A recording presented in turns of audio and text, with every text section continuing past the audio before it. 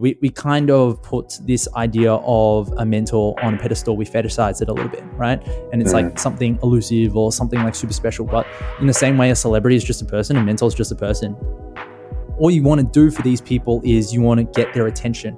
And so it's kind of a spectrum, right? Like at the very start, you want them to open your email. After that, you want them actually to read through the email. After that, you want to get them to a point where they actually want to respond to the email. And what's helped me is, the more reference I've built up and, started to speak to people like this, you start to understand what they actually want.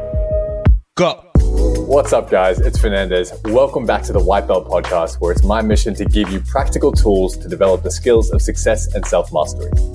You're going to walk away from this episode with two things.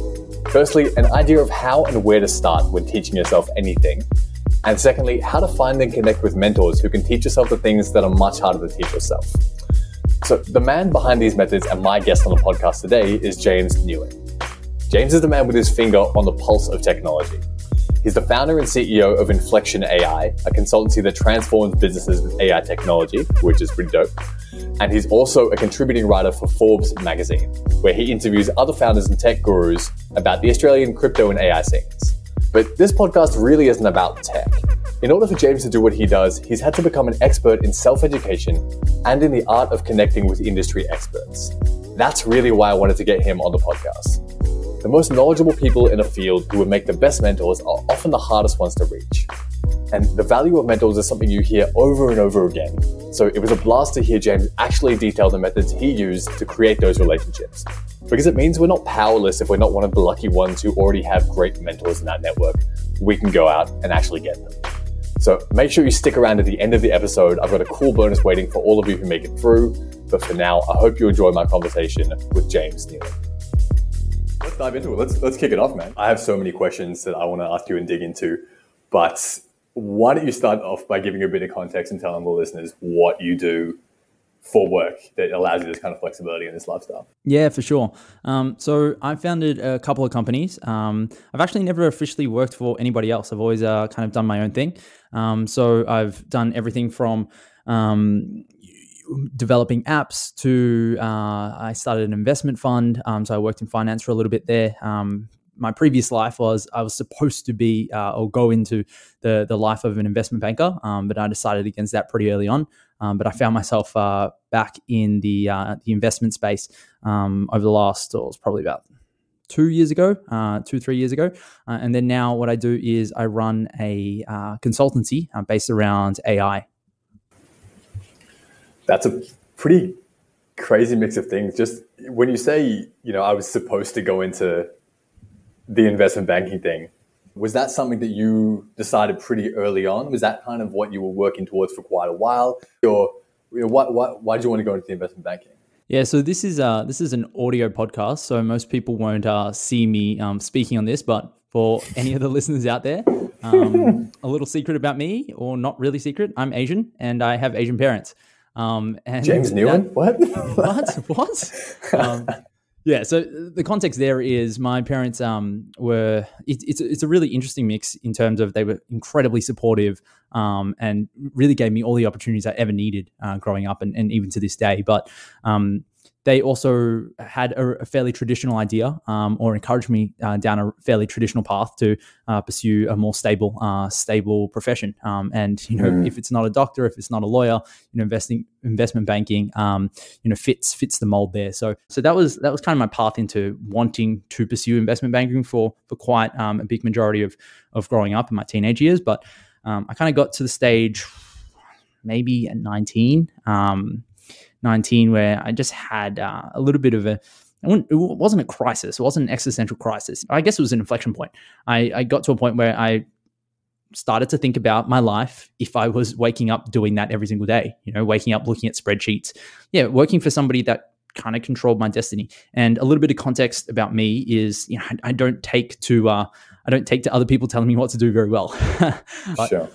In terms of pursuing a lifestyle that was less structured, there was no formal path, right? So a lot of my friends at the time were going through internships for whether it's investment banking or managing consulting firms or these well-established companies, and so they had, if you will, a path, a well-trodden path about here are the systematic processes and steps that you have to take in order to achieve X. But that didn't exist at the time for the startup ecosystem, or just in startups in general. So what I ended up doing was I was like, okay, what's an intersection between some of my background, which was finance at the time, and what I wanted to pursue, which was the startup space.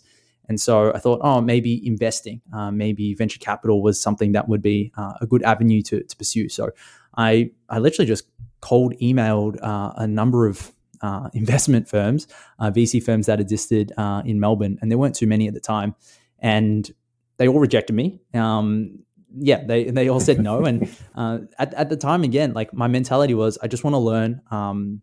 This is just a way for me to kind of start this journey of like perpetual self-growth or whatever. And so I decided, no, I have nothing to lose. I'm just going to go back to them and essentially try to get a job. Long story short, I ended up getting 3 interviews with all 3 of the ones that I cold emailed. And then I chose one and I found myself a mentor, and the rest is kind of history. That's incredible, man. I can imagine it would have been quite, even if you don't see it as a big crisis, or, it would still have been, it's almost like that glass shatters. Like maybe that's not the thing that I've always thought it was going to be. And maybe it actually doesn't tick all the boxes I thought it would. I contrast that with my own mindset, I guess, at that age. And up until a few years ago, I definitely would have used the absence of that North Star as an excuse for inaction. You know what I mean? As an excuse to just kind of sit back and be like, well, there's all those other people out there that know what they want to do. It must be easy for them. But for me, who doesn't know, who wasn't just lucky enough to be born with that, that really became a big part of that. That was really the dominant mindset for me at that time. It's a little bit victim mentality. Contrast that with what, the kind of action you're taking. Like you said, there's no, if you're in an internship, if you're at university working towards a field in finance or business or whatever it is, you got to put the trust in somebody else that what you're going to be learning is going to prepare you at least, or it's going to equip you to go out and work in that field, right? But when there's something, these new frontiers you're talking about, like startups, like crypto, like AI, there's no university degree. And by the time there is, that means you've already missed the bus. So true. Yeah. So, and I think especially with crypto, and I think you see it a bit with AI as well, but I just remember when crypto got really popularized, there was so much uneducated speculation.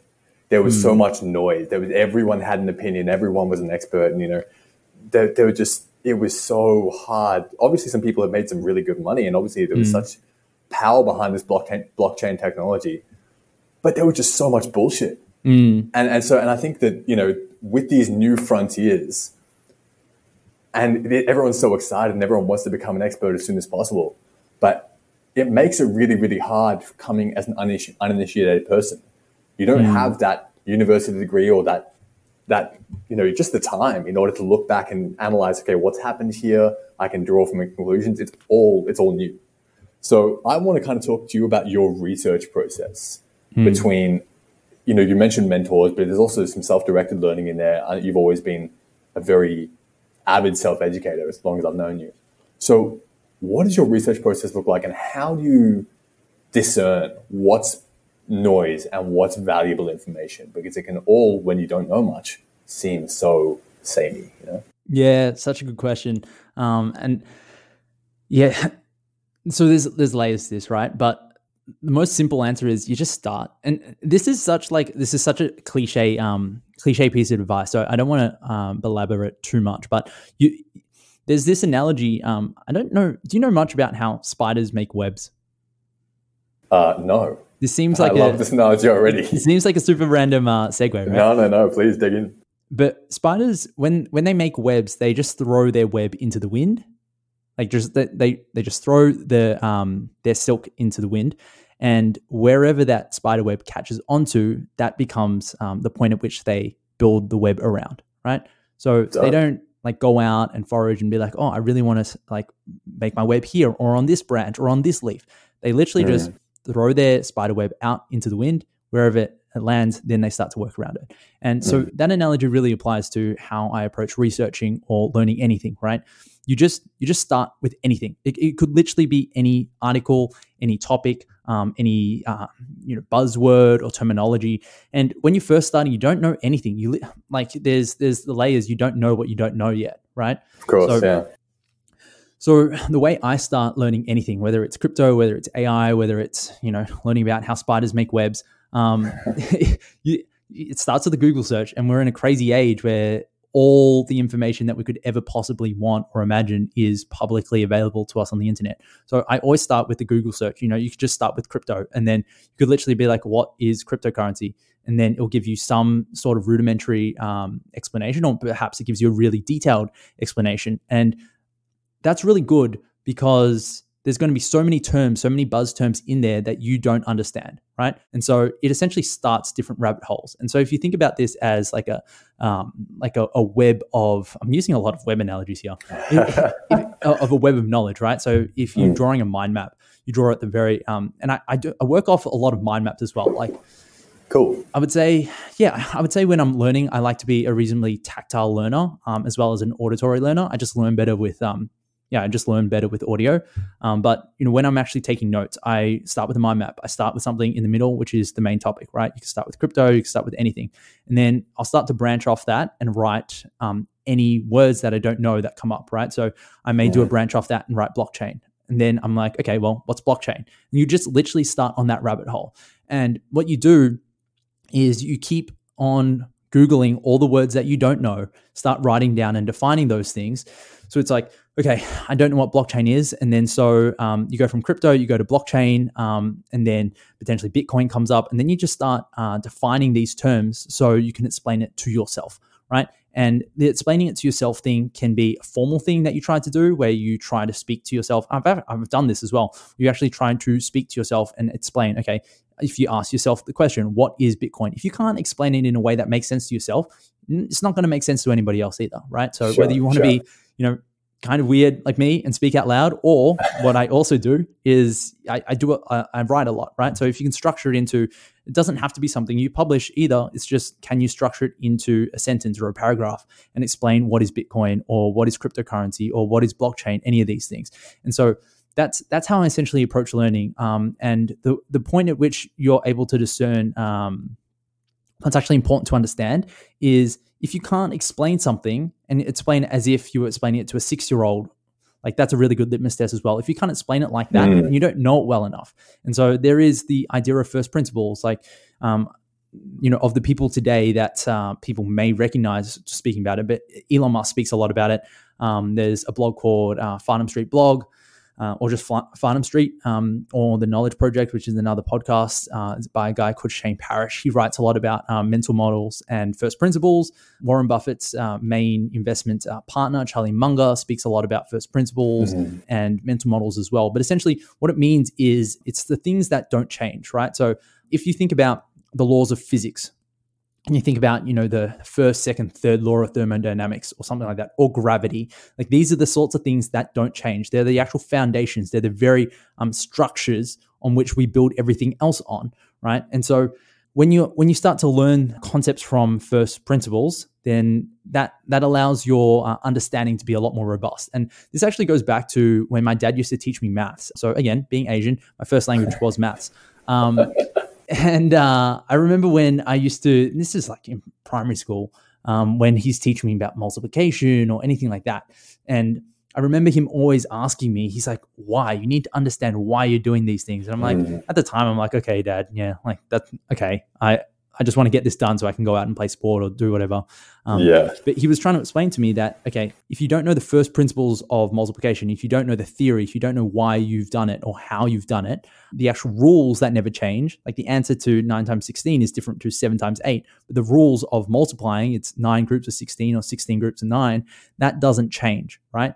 And so that philosophy really applies to everything else. When you're learning anything else, you could be learning surfing, you could be learning martial arts, you could be learning, crypto, you could be learning how to write. Like if you actually learn about the things that don't change and the real principles on top of which everything else is built, That's really helpful. So like in crypto, for your listeners, like cryptocurrency started from the Bitcoin white paper, which was Bitcoin was the first official cryptocurrency, right? So if you go off and you try to learn all these different cryptocurrencies and you don't actually understand, what is Bitcoin and what is the blockchain technology that was born from that, then yeah, everything you're building in terms of your knowledge blocks is going to be very fragile. The same is true if you're literally trying to learn everything else. It's like learning how to run before you learn how to walk. So when it's a topic that you have no idea of how to approach, like you do just throw your web into the wind, start anywhere, because eventually what you'll find is, because none of the keywords or none of the buzz terms or any of the terminology,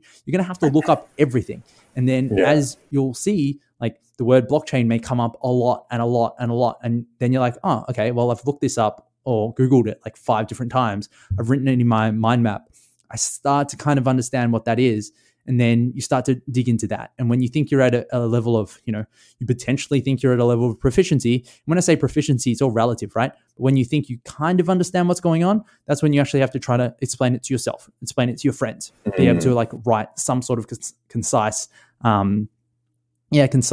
sensible, logical paragraph or piece or whatever it is as a way to test yourself on your understanding. That's absolutely huge. And I think if you unpack, there was so much gold in what you just said, but if you unpack that, you've almost got a system for going and applying to learning absolutely everything, like you said, because get off the X, just start, throw yourself in there, because before you know absolutely anything, maybe you've got a bit of a background coming in from, like if you were able to go and learn a physical skill, we've got a solid base of understanding with which to kind of bring to the table. But if you're going straight into something that's completely new, like, say if I was to go and learn about cryptocurrency, I have no idea. So for me to try and map out the perfect approach before I even start researching, it's just not feasible. Yeah. But if you start by using these active techniques, these active learning methods like mind mapping, and you're starting to, just write down, okay, this is a concept, this is a concept, this is a concept, and then start to identify as you go along which one of these appear to be these first principles things. And then what you're doing is you're not only deconstructing this topic, but you're also starting to sequence, you're also starting to prioritize. Which one of these are most fundamental to this topic? Which one of these are in order of priority should I go and really be able to understand? And then once you've identified that, then using what you're talking about by either writing or teaching yourself or teaching somebody else, can I condense this idea, this philosophy, this complicated concept down into its most bare bones parts? And can I communicate that effectively? And if you can, then there's a good chance that you've really gone and you've understood it. Yeah, spot on, dude. Yeah, and that 3-step kind of 1, 2, 3 combination already provides you with such a valuable frame for whatever, because you're not going to get caught up reading through the forums and people telling you to do this and telling you to do that. You're going to start with understanding what these fundamentals are, and then you're going to be like, so is what this person's saying sound like bullshit? Sound like speculation? Yeah. Or does it sound like they're talking about something that's actually grounded in one of these first principles? Totally, man. Yeah. Totally. Like I would go further and just say, like, ultimately what you're trying to do when you're learning is you have to test yourself. And this gets a little bit like there's levels to this as well, right? So ultimately you need feedback to learn. That's true on everything, right? So the problem with a problem with a lot of these ideas that aren't tangible, or these skill sets that aren't tangible, right? Whether it's like learning something that is, abstract, something like cryptocurrency or AI, or whether it's just learning in general. Sometimes feedback is not always obvious what feedback is, right? So I'll give you an example. If you're learning to shoot a basketball, your feedback is if you get it in the hoop or you miss it. Like, that's feedback. You're doing something right if it goes in, you're doing something wrong if you miss. So that feedback is very explicit, it's very clear. Now, if you're learning about cryptocurrency or AI or literally anything that doesn't have like an explicit point of feedback or form of feedback, then it's your responsibility, and this is reference that you build up, is to understand and try to identify what is the feedback. And that's why I like to test myself. So that's why I try to explain it. And it's like you were saying before, if you can condense it down, if you can explain it, that you're testing yourself to give yourself feedback, right? So that's why the tighter your feedback loop is, the more you can learn, and the faster you can learn. So you always want to be tightening that feedback loop all the time. And so that's why when you're writing a mind map, the feedback loop is super, super tight because you're like, okay, this is a new word that comes up. Do I know it? That's literally a test, right? So like the associations people have with tests from school and things like that is like, it's boring. You don't want to do it. But really the only way you learn is through tests. So I guess from that sense, how like the idea of tests is good, but I probably agree. Like the way schools do it aren't necessarily the most conducive to people learning because it's not individualized to everybody, right? But when you're thinking about, okay, so what works for me is the mind maps is I need to test myself. Do I understand that definition? I need to write it down. But if we look at the first principles here of learning, or the first principles of trying to find the first principles to get a little bit meta. Sure. Is the idea that, okay, how quickly can I test my understanding of a topic, right? So you look up a word, you look up something. If you don't know what it is, that's you testing yourself and you get feedback. If you're like, oh, I recognize what blockchain is, I can explain it. This sentence makes sense to me. Great. Like that's positive feedback. If you're like, nah, I don't really understand it yet, that's, negative feedback, not in a bad way, but it just tells you that, okay, I need to try that again. In the same way, if you take a basketball shot and you miss it, like, okay, great, I just take another shot. I try something else. And so that's all it is. It's just iteration cycles. Absolutely, man. That feedback is so fundamental to any part of the learning process. And I think often this meta learning stuff, that the stuff about the process, the diving in the nitty gritty about how to do things, I think so much of it is applied to things that are like nice to know. You know what I mean? People, often meta learning, I see it be bantered about in terms of like, oh, learn this instrument for fun or learn this language for fun and do it, as a little project in isolation. And I do that myself, dude. It's so much fun and it's so fulfilling, and there's so much of a place for that. But at the same time, what you're talking about here is not going and learning something for fun, or not going learning something because anyone told it to. This is stuff that you've gone and learned in processes that you've applied to your own career, recognizing you're in a place that you don't want to be, kind of having some idea of being like, I kind of want to get over here, but there's a bunch of shit I need to know and need to learn in order for me to get myself from A to B.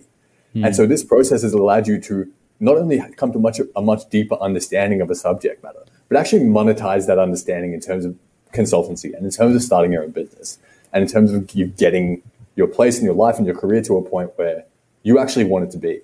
And, I think that's not a nice to know thing. That is fundamental to human existence and to anyone living in this age, because what is your competitive advantage if you're all just coming out of university with exactly the same thing as everybody else? So I think I really wanted to highlight that, and I think that's even before thinking about who I wanted to interview for this podcast, that's one of the biggest reasons you came up in my mind. But you mentioned, as someone that does that so well, but you mentioned mentors before, and this comes back to why feedback is so important, because when you're just by yourself, it can be hard to obtain feedback. And if you shoot a basketball shot and you decided to try holding your breath before that and it went in, you might erroneously, attribute the fact that you got the shot in to holding your breath. Oh, I held my breath that time. It's like a superstition. Oh, well, I looked to the left before I shot. That's the thing that didn't get it in. It's hard to identify what thing did I change in that actually helped me along that process. So a mentor is a fantastic way of actually getting feedback from someone that knows so much more, guiding you in that direction, pointing the kind of bow and arrow in the right direction so you can fly off. But again, looking at the victim mindset and stuff like that, when I first heard about mentors and the value of mentors, and I reading books and people like, you have to go get a mentor. I was like, well, fuck, man. I don't know anyone. I don't have any mentors. I don't have anyone in my life. I'm not lucky like that just is going to give me all the answers.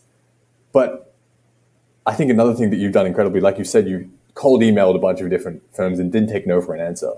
I want to find out more about that. And not only that, but you've also written articles for Forbes, and you've actually interviewed some pretty prominent people. Melanie Perkins, CEO of Canva, Angela Duckworth, author of the best-selling book Grit, Tony Ward from Dropbox Australia.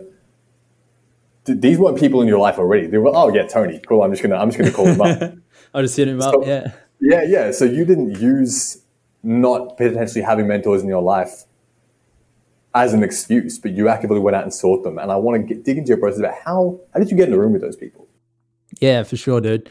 I think just to answer your question from before, actually, it wasn't really a question, but like when you were sharing your experience or your mindset originally in terms of how you saw a mentor, this actually came from my first mentor when I asked him the same thing. I said, how do you find a mentor? And his answers always stuck with me. It's just super simple.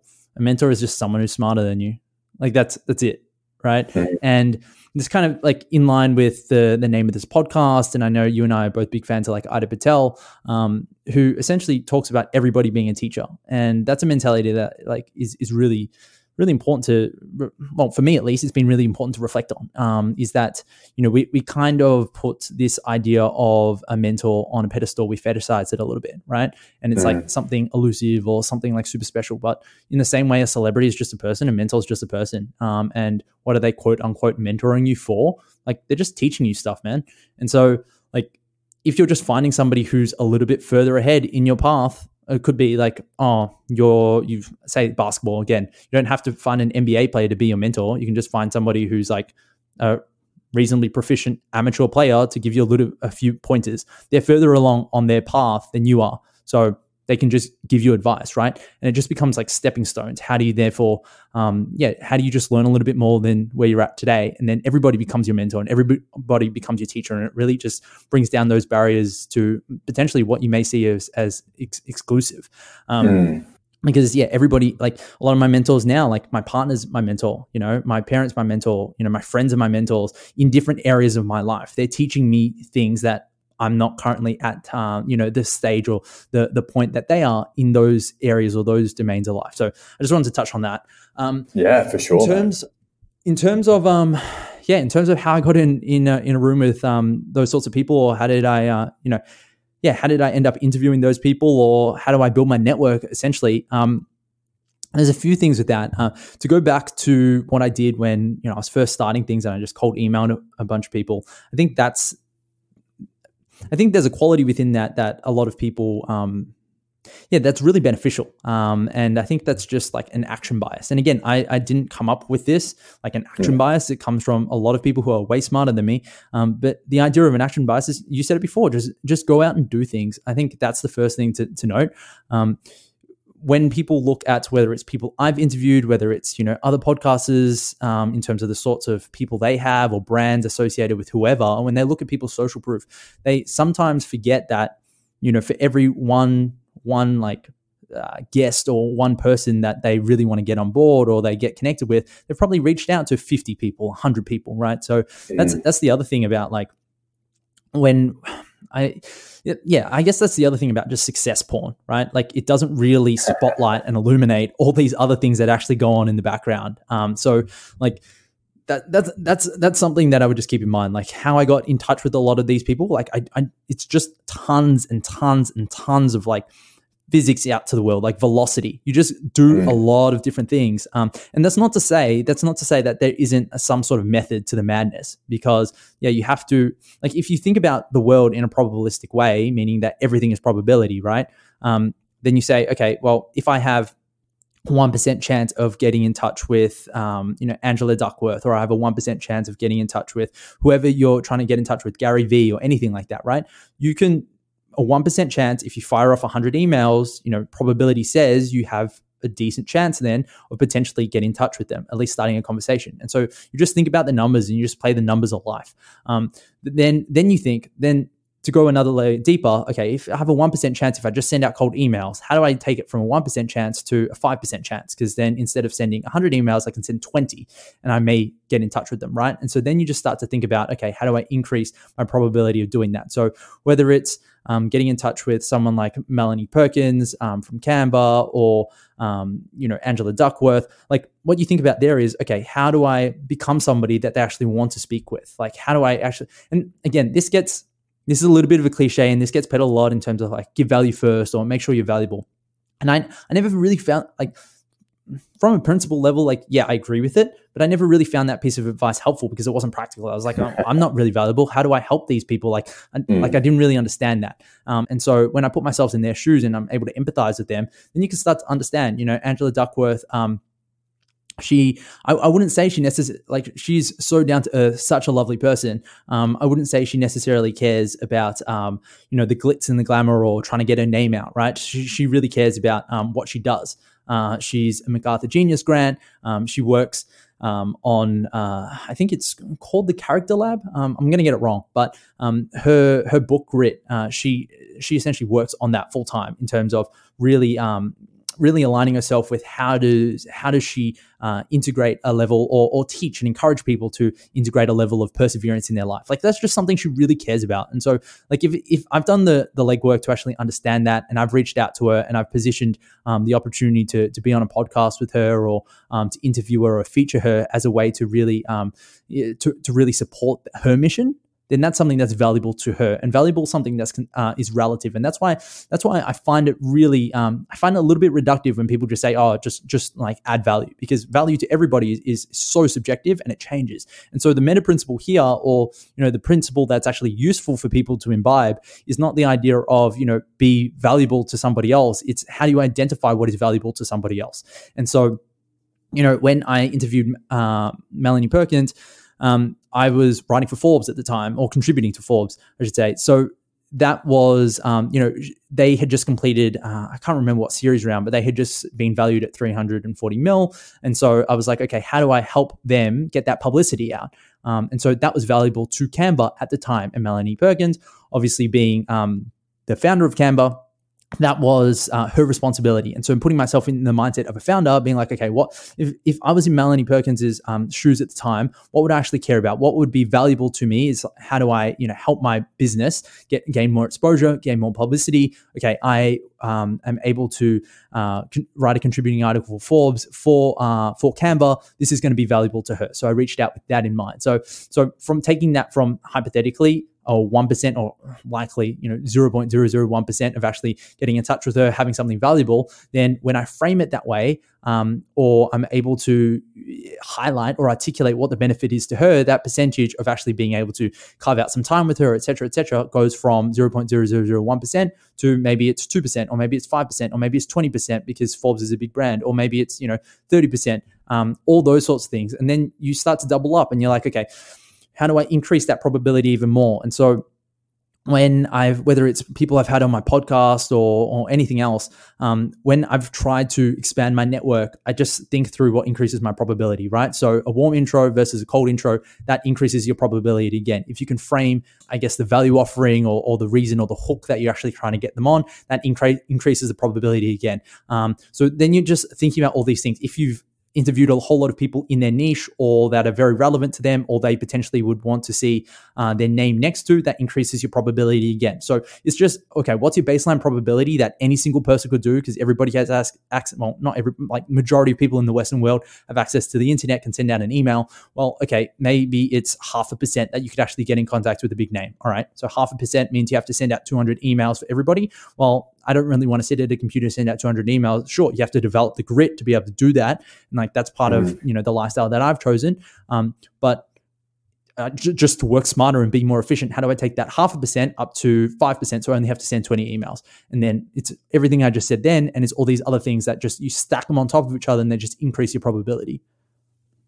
Absolutely, man. It's that, I think what you're talking about, and this has been a really running theme throughout this conversation, is the intersection of the hard work and the smart work. Not having the perfect approach before you start and expecting to know everything before you even get to the table, but shooting at that spider's web into the wind, seeing where it sticks, starting somewhere, starting by putting in the effort, and just volume, repetition, over and over again, sending out a bunch. Because when you start and you have no value, you can either use that as a reason where like, well, fuck, I'm screwed. I have nothing to add to Angela Duckworth or to Melanie Perkins. Or maybe that's the case, and maybe you start with that 0.5% chance of a response. But then over time, as you send out more and more of these emails, and maybe you get one response out of however many, you can start to look at what worked well and what didn't work well. And that's when you start to kind of define to yourself, okay, what is adding value? And you start to look at your own feedback. All the no's are feedback. It's not no, oh shit, I suck, I'm not worthy. It's feedback. What didn't I do here that I did do well here? And try and tease out those common themes. Oh shit, maybe this email that she responded to was way shorter. Maybe I should start to condense my responses. Starting to try and identify. And that's, like you said, how you stack these little successes. And once you have one small success, then it's going to be far better. They can be like, oh yeah, I'm reaching out to you as the podcast owner of this. I've also talked to X person in your niche who you might know, blah, blah, blah.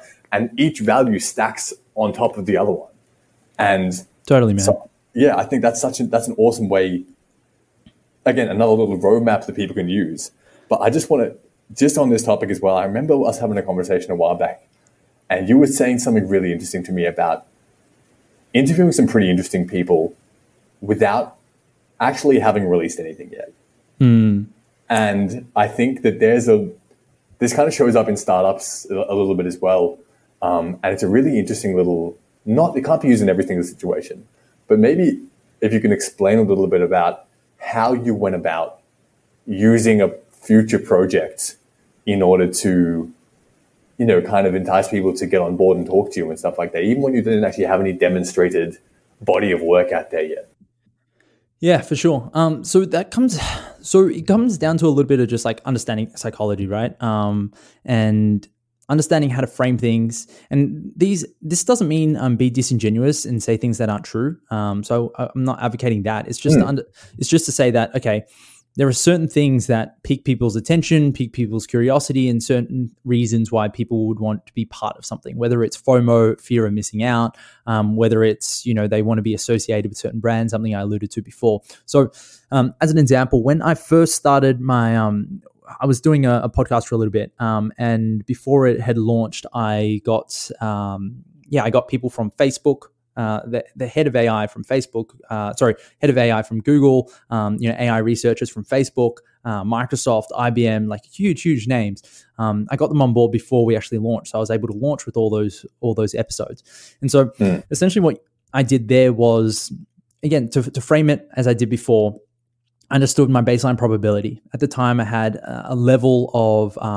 experience already in terms of my credentials. I'd written for Forbes or contributed on Forbes and things like that. So I knew my probability was more than 0.5%, to use the example from before, right? But again, how do I increase that further? Well, I thought about the idea of FOMO, number one. So I said, okay, well, what sort of brands would, so if I wanted to get somebody on Facebook on, who would they have wanted to see also on the podcast, or who have also been lined up for the podcast that would make them excited to be on board, right? So you kind of just look at the competitors in that respect, right? So Facebook would then be, okay, I want to get people on from Google, Microsoft, IBM, competitors there. For Google, therefore, it would be Facebook, Microsoft, IBM. And you kind of just see that, you go around the chain. If you get the other people on board, everything becomes really easy.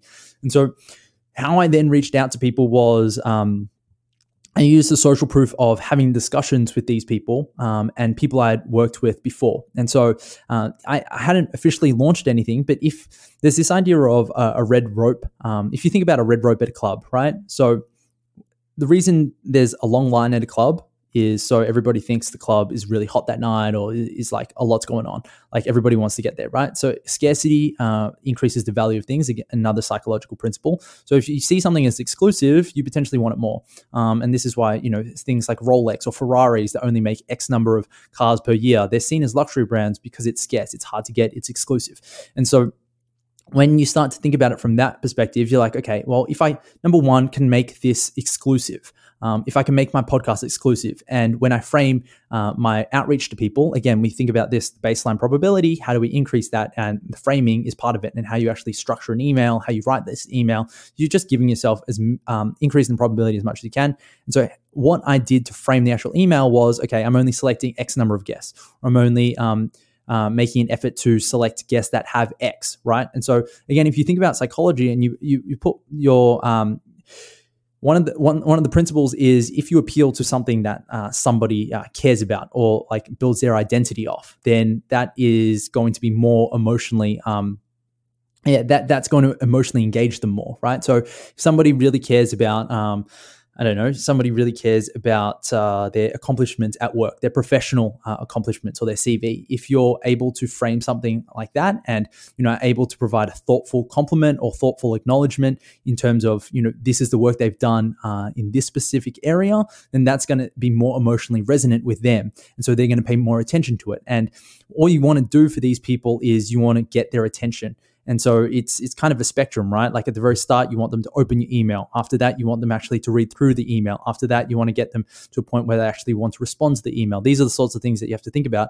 And so when I'm going about building that podcast, or really for anything I want to launch, whether it's a new company, whether it's a new product, anything like that, you have to build some sort of buzz around it. You have to give people a reason. You have to increase the value or the perceived value of what it is because everything is a value exchange. So people are going to give up their time, whether it's on a podcast or something like that, or whether it's, trial a new product that you're launching, or trust you as a new vendor if you're starting a company and you're providing a service to them, or they're exchanging something, right? So the normal currency they exchange is money, of course, but other people are exchanging time. And what do they expect in return? So if you're say you're, I don't know, a writer, somebody's paying you for words.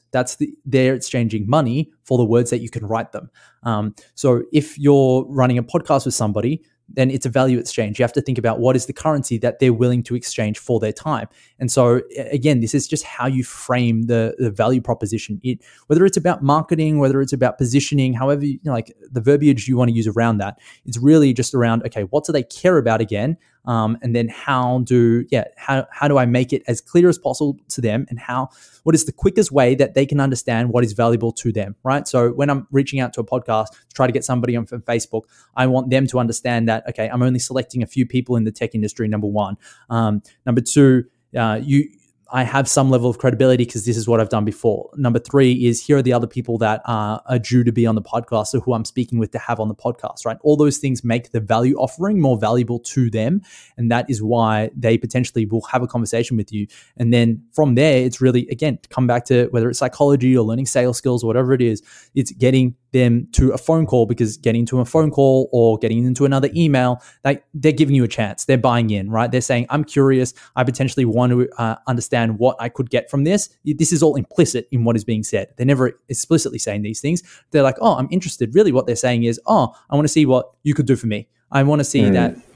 And again, it doesn't have to be that transactional in terms of how you think about it, but everything implicitly is a value exchange. So that's just how I think about it.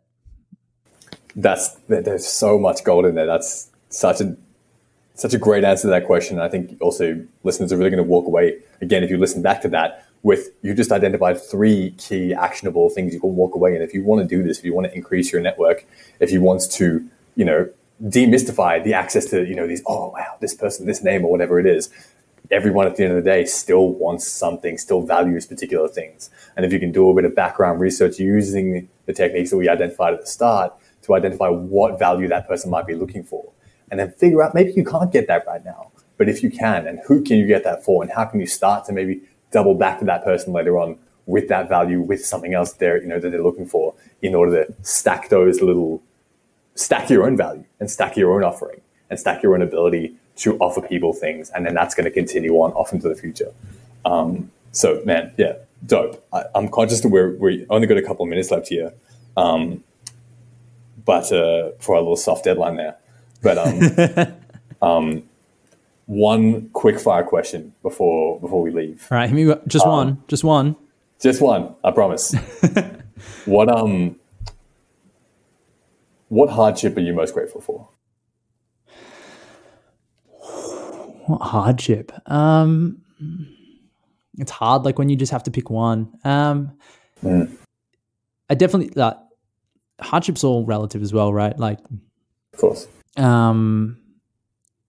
If I had to pick one, I reckon, like, during high school, I reckon I was like, I grappled a lot with insecurity. Like, maybe it's every teenager, I don't know, but like feeling quite like not ostracized, because that's probably too strong a word, but like I always felt kind of amiss. Like I always found it really hard to reconcile like where I fit in, and that was something really big in high school. Whether it's like feeling on the outer, feeling like lonely, and all these things. Again, like I'm able to retrospectively put labels to it.